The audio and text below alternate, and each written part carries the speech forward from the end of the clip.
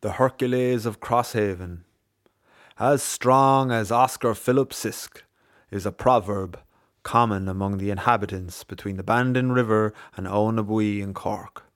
This shows that after nearly 2 centuries, the fame of this Crosshaven man is still alive. Someone once asked, "What was Philip Sisk?"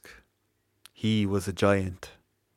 That horse carriage there beside you was no more than a daisy in a bull's mouth to him. He could do anything a mortal man could.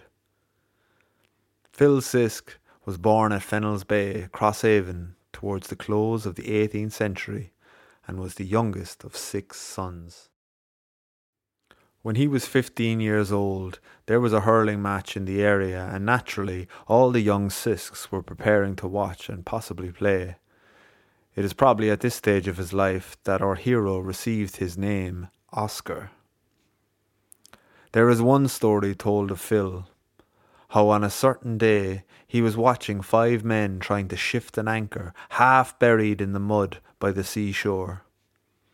"You're a nice lot of boys," said Phil, contemptuously descending from the quay.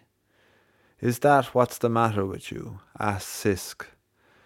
"Then there," he said. With a mighty heave, he flung the anchor back into the soft mud, almost burying it entirely. "Now, you can get it yourselves. It'll take long enough." And with that, he walked away. It is said, in his later years, his sinews were like ropes. There are not many of the old families in Kinalay, Fountainstown, that can claim kinship with the Hercules of Crosshaven.